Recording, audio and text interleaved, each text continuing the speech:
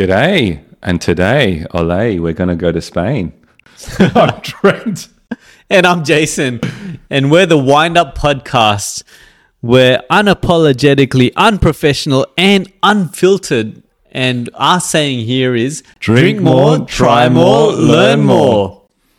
So, Jason, thoughts of the week. Thoughts of the week. You know what it is right now? It's What? Amazon Prime time. Prime sale. Don't tell me there's wines on Prime. There probably is. I looked at them. They're not that good. There is that wines. But it means let's get a bargain. Let's get a discount. Yeah. And I've been thinking about the Coravin wine preservation system. You got one. Not yet. Two. I'm still very poor. I can't afford it right now. Jeez. But I'm like, what the hell is that? I thought I'd have a look at what is that and explain it to all of our viewers here. It's a wine preservation system, and it does away with removing the cork. So you remove the cork, all the oxygen comes in, your wine spoils. Let's find a way to make it last longer. That's where Coravin comes in. What it is it's a system where you insert a needle into the cork, into the bottle, insert some gas, argon gas in there, and that acts as a protection between the wine and the oxygen. Because the worst thing for wine is oxygen, right? They hate each other. Yeah. With a vengeance. With a vengeance. Like the Avengers and... Like Optimus and Galvatron. There we go. I was really struggling to think of who it was. But the argon is that protective shield, and it replaces, it kind of protects the wine from the oxygen. I wanted to find out a bit more. Bloody hell, they're expensive. That's why I was looking at Amazon. I haven't seen a good enough deal. The base Coravin wine preservation system goes for Aussie about $400. It's the 3+. That's cheap for you though, right? Really? No. I can't even afford $2 Redley chips right now, to be honest. Go one level up. Yeah. The next one is a 6+, $700. You know what the difference is? What is it? It's got a shiny, glossy finish. Oh, that's worth it then, right? Stuff that. Are you serious? Go one more up. They've got a new one, 11+. What's the difference? It's not a shiny finish. It must be something else. It's gold. It's connected to an app. So you can control the pour speed. I'll give you a notification about the capsule replacements that you need for your argon gas. Why do you need that though? When you finish and there's no gas, You don't need that. Get rid of it. you don't need it, right? So Coravin, it's a fantastic thing. I've been seeing the SOMs. I've been seeing it in all the restaurants. Yeah. There's a price difference. There's different models. If it was me and I could afford $400, I'd be going for the 3+. Just the basic standard one. I don't need an app. I don't need a shiny finish. Protect the wine. But anyway, look. I think the Coravin's a good thing. Yeah. I am going to buy one. I know it's going to happen. You are going to buy one. I am, because there's so much wine that we consume, and it just feels wasted. I feel like we're forced to consume so much wine, and based on our recording frequency and so forth, there's like bottles and bottles to have. Erin Larkin gives it out to her postie. Yeah. We want to save it. So I am going to get one. $400 is still a bit too pricey. I'm going to wait till there's a discount there.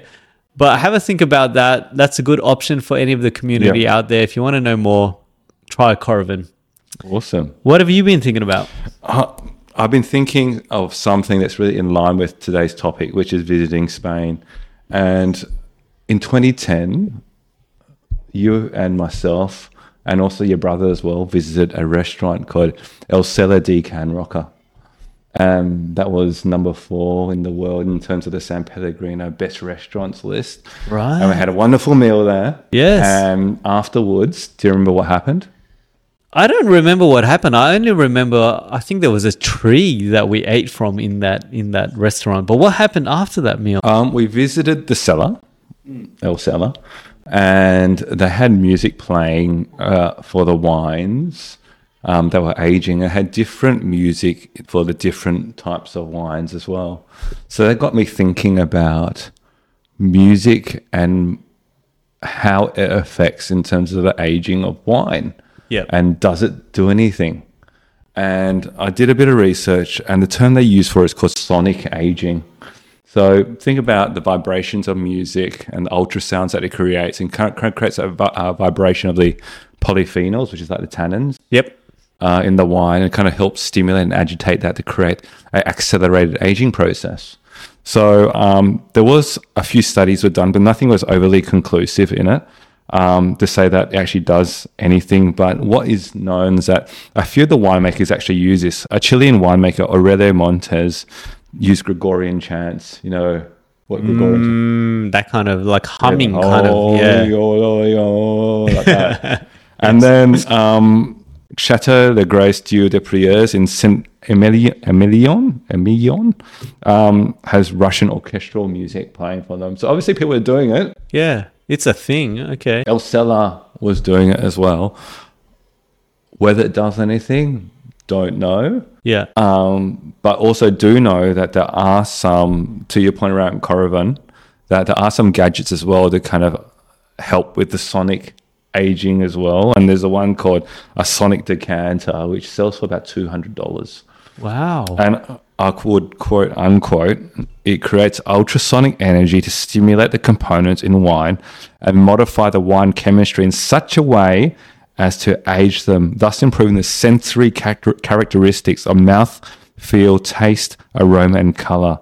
The process is functionally similar to what Mother Nature does in traditional barrel and bottle, but in just 15 minutes of unattended operation, a chime signals that it's time to drink the wine.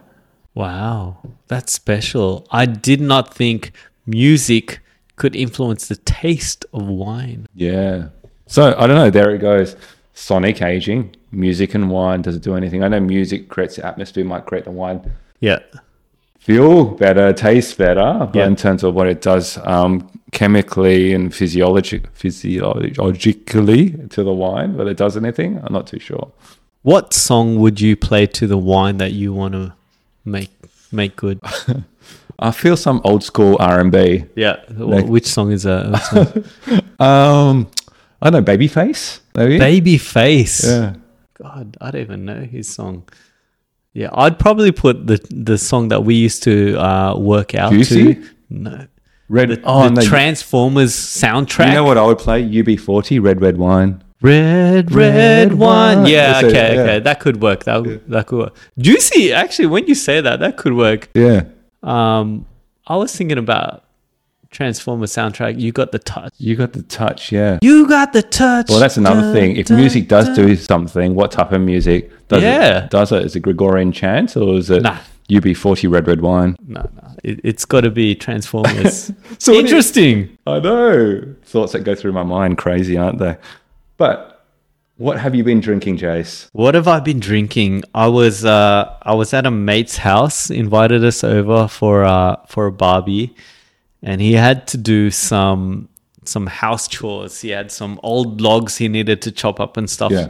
And me and another mate were invited, and we went over. Very and we manly said, of you guys, because chopping wood. he's chopping away, and me and my mate were like, "Let's go have a drink." Yeah. So we got a 2022 Pinot Grigio from Word of Mouth, Orange, New South Wales. Yeah, lovely. And they were the first ones to plant Pinot Grigio in Orange. Wow. And so we had that. We were watching him chopping wood, and we're just having a good drink. And it was delicious. It was $35 from the cellar door. They've got 20 years experience planting these wines, Awesome. and I gave it an 8 out of 10. Great palate weight.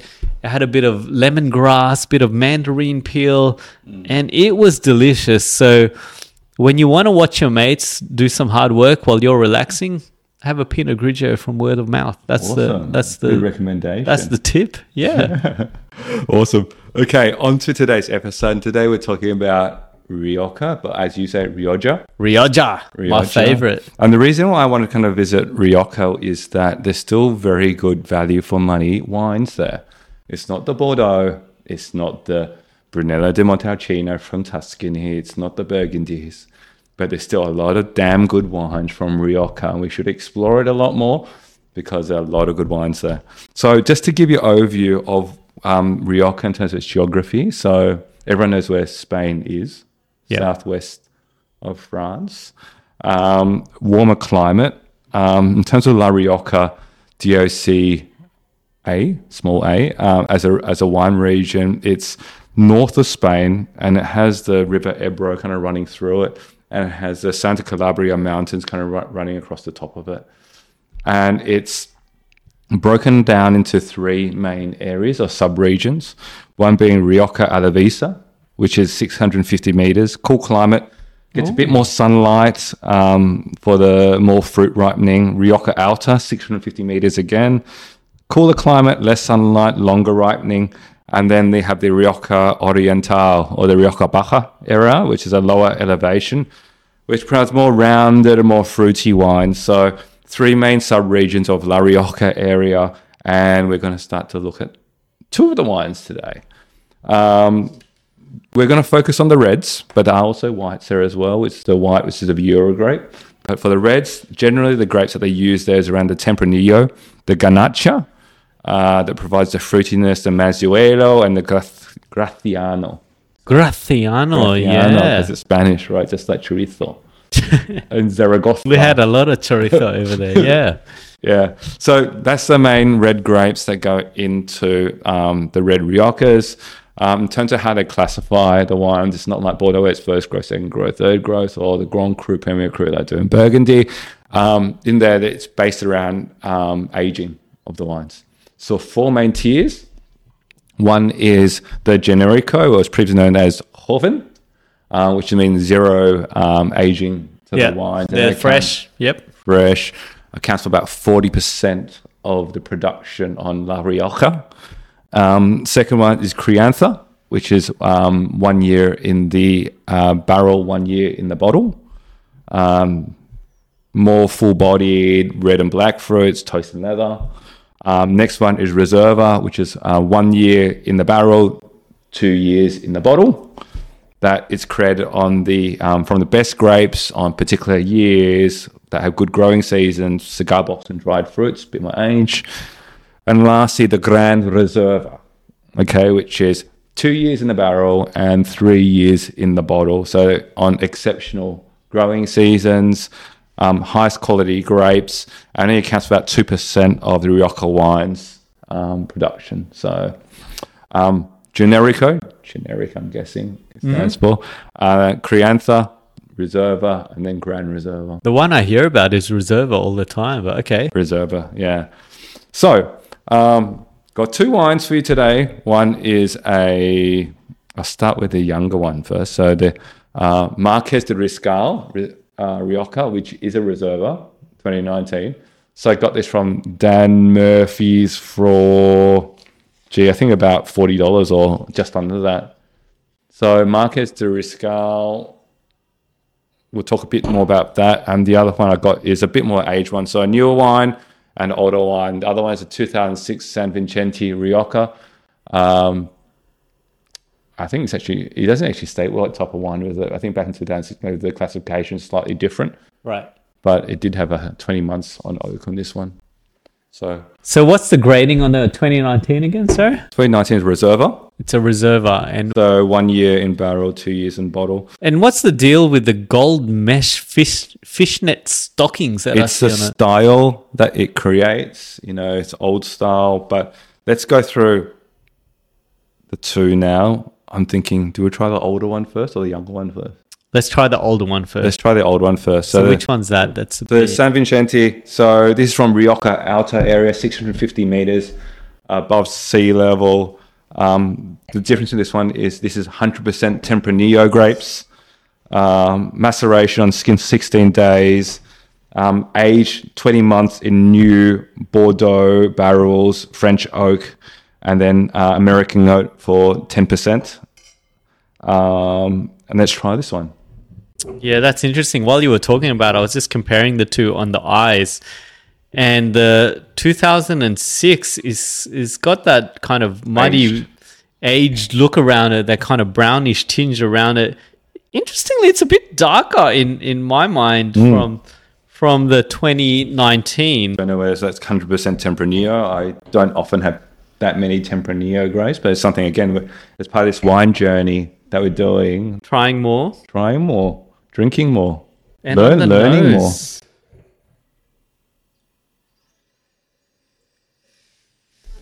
So on the nose is interesting. It does have a bit of clay leatherish kind of scent to it. What are you smelling in terms of the wine? Definitely it's kind of more tertiary flavors coming through. 2006, what's that? 14, 17 years on. Wow. Has those kind of tertiary, is it mushroomy flavors kind of coming through? I've got a bit of leather on it, to be honest. Leather. Yeah. But they're kind of like red fruits as well. Yes. And have you had a taste? I do have a taste.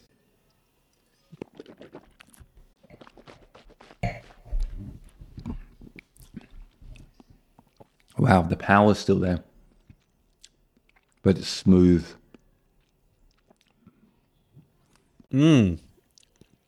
It is very smooth. Like the alcohol, I'm trying to look at I can still taste the alcohol on it, and it's 14.5%.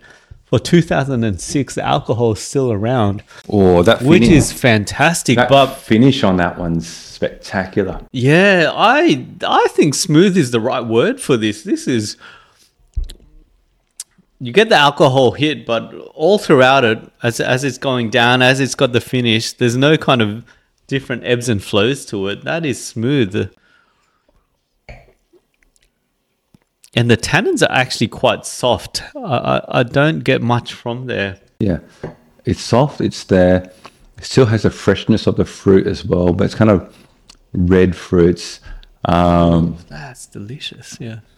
Violets, cherries coming through. But it has those tertiary flavors. They're kind of leather cigar box. And that, again, the layers that kind of come through as well. And the finish on it. I can see it makes you enjoy it. The tannins are 4K. The tannins are 4K. That is a delicious wine. I'll go straight out there. I think that's a 9 out of 10 in my mind. I'm enjoying everything of that. Tertiary flavors, amazing smoothness on the tannins. The finish, it's probably been a minute since I've been talking, but that's still there, but it's not harsh, it's not peppery, it's just enjoyable. It's like a smooth operator, isn't it? Smooth up. Yeah, I was about to sing. Right? Sorry, yeah. It is, right? That's a great. What do you give that out of corkscrews? I think you're right. 9 out of 10. It's just beautiful. Beautiful.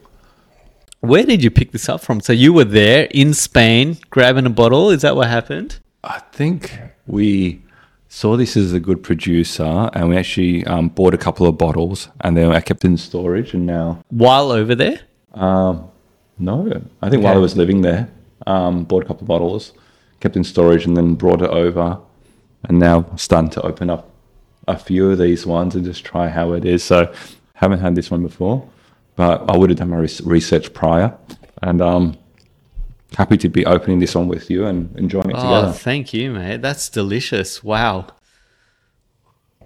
9 out of 10. Should we go into something a bit more recent? So from the old? Let's go for the younger generation, the TikTok generation. Okay. Marqués de Riscal Reserva. Marqués de Riscal was one of the earliest establishments within Rioja. 1858 it was established, one of the biggest wineries within that area. We did try one the other time, I think with cheese. Wasn't Riscal, but it was Marqués de Murrieta, which is the other big one, but this is Marqués de Riscal. Which is delicious. It does have a spectacular location as well. Frank Gehry, who did the Guggenheim, also created like the hotel for where Marqués de Riscal is. So all the kind of curves and silver and everything like that. So spectacular place. This from Rioja Alavesa, again, 650 meters, a bit more elevated, elegant type of Rioja. 2019, Cabernet.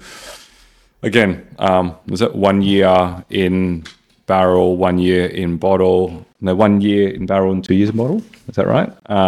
So let's try this one. This did get a James Suckling 92 points. It's a mix of Tempranillo and Graciano grapes, so not 100% Tempranillo, and Shall we try? What was the elevation of the last one? 650 meters, same as well. Okay, so same elevation. Yeah. Younger. Okay, fantastic. Looking forward to it. And we did say that the 2006 was just a bit browner, but other than that, it's got the dark red berries, strawberry cherries on it. And on the nose, what are we smelling here?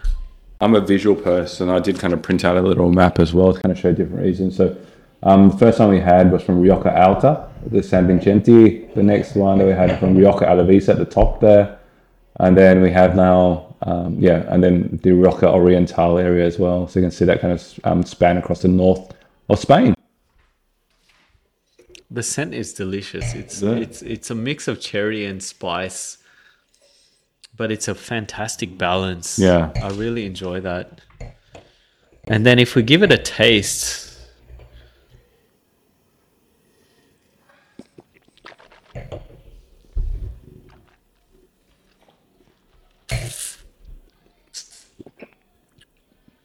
More fruity, but more fruity in comparison. Ooh. More fruit forward, less tertiary. The 2006, but the tannins are delicious. That's when I went, ooh, because that kind of kicked in. There's a bit of earthiness, a bit of clay to it. Yeah. Wow, that is good for a 2019. That's right. That is really delicious. Like the finish isn't as long as the other, but that was my first taste, and that was delicious. How much did you get that for? I think it's got this for $38 or something like that from Dan Murphy's. That's a bargain. Wow, that is really good. What are you tasting, Trent? I'm feeling the tannins on my tongue, which is the kind of dusty tannins. They're very kind of fine, just kind of rolling on my tongue. Oh, the finish on that one as well is that kind of cinnamon. Slight hint of licorice, but the fruit, again, similar. Again, the kind of red fruits kind of coming through as well. But it's well integrated. Nothing's kind of poking out. You're liking this, right? Those tannins are amazing. They're like, look at me, but again, quite soft. I am really liking this wine. $38, a 2019 versus a 2006. 14.5% alcohol again, so same as the other. But both are beautiful. But do you want to go to corkscrews on this? Corkscrews, I'm between an 8 and a 9. My first number was actually a 9 because I think about this. I think about for the age and I think about for the dollar value and how much I'm loving this.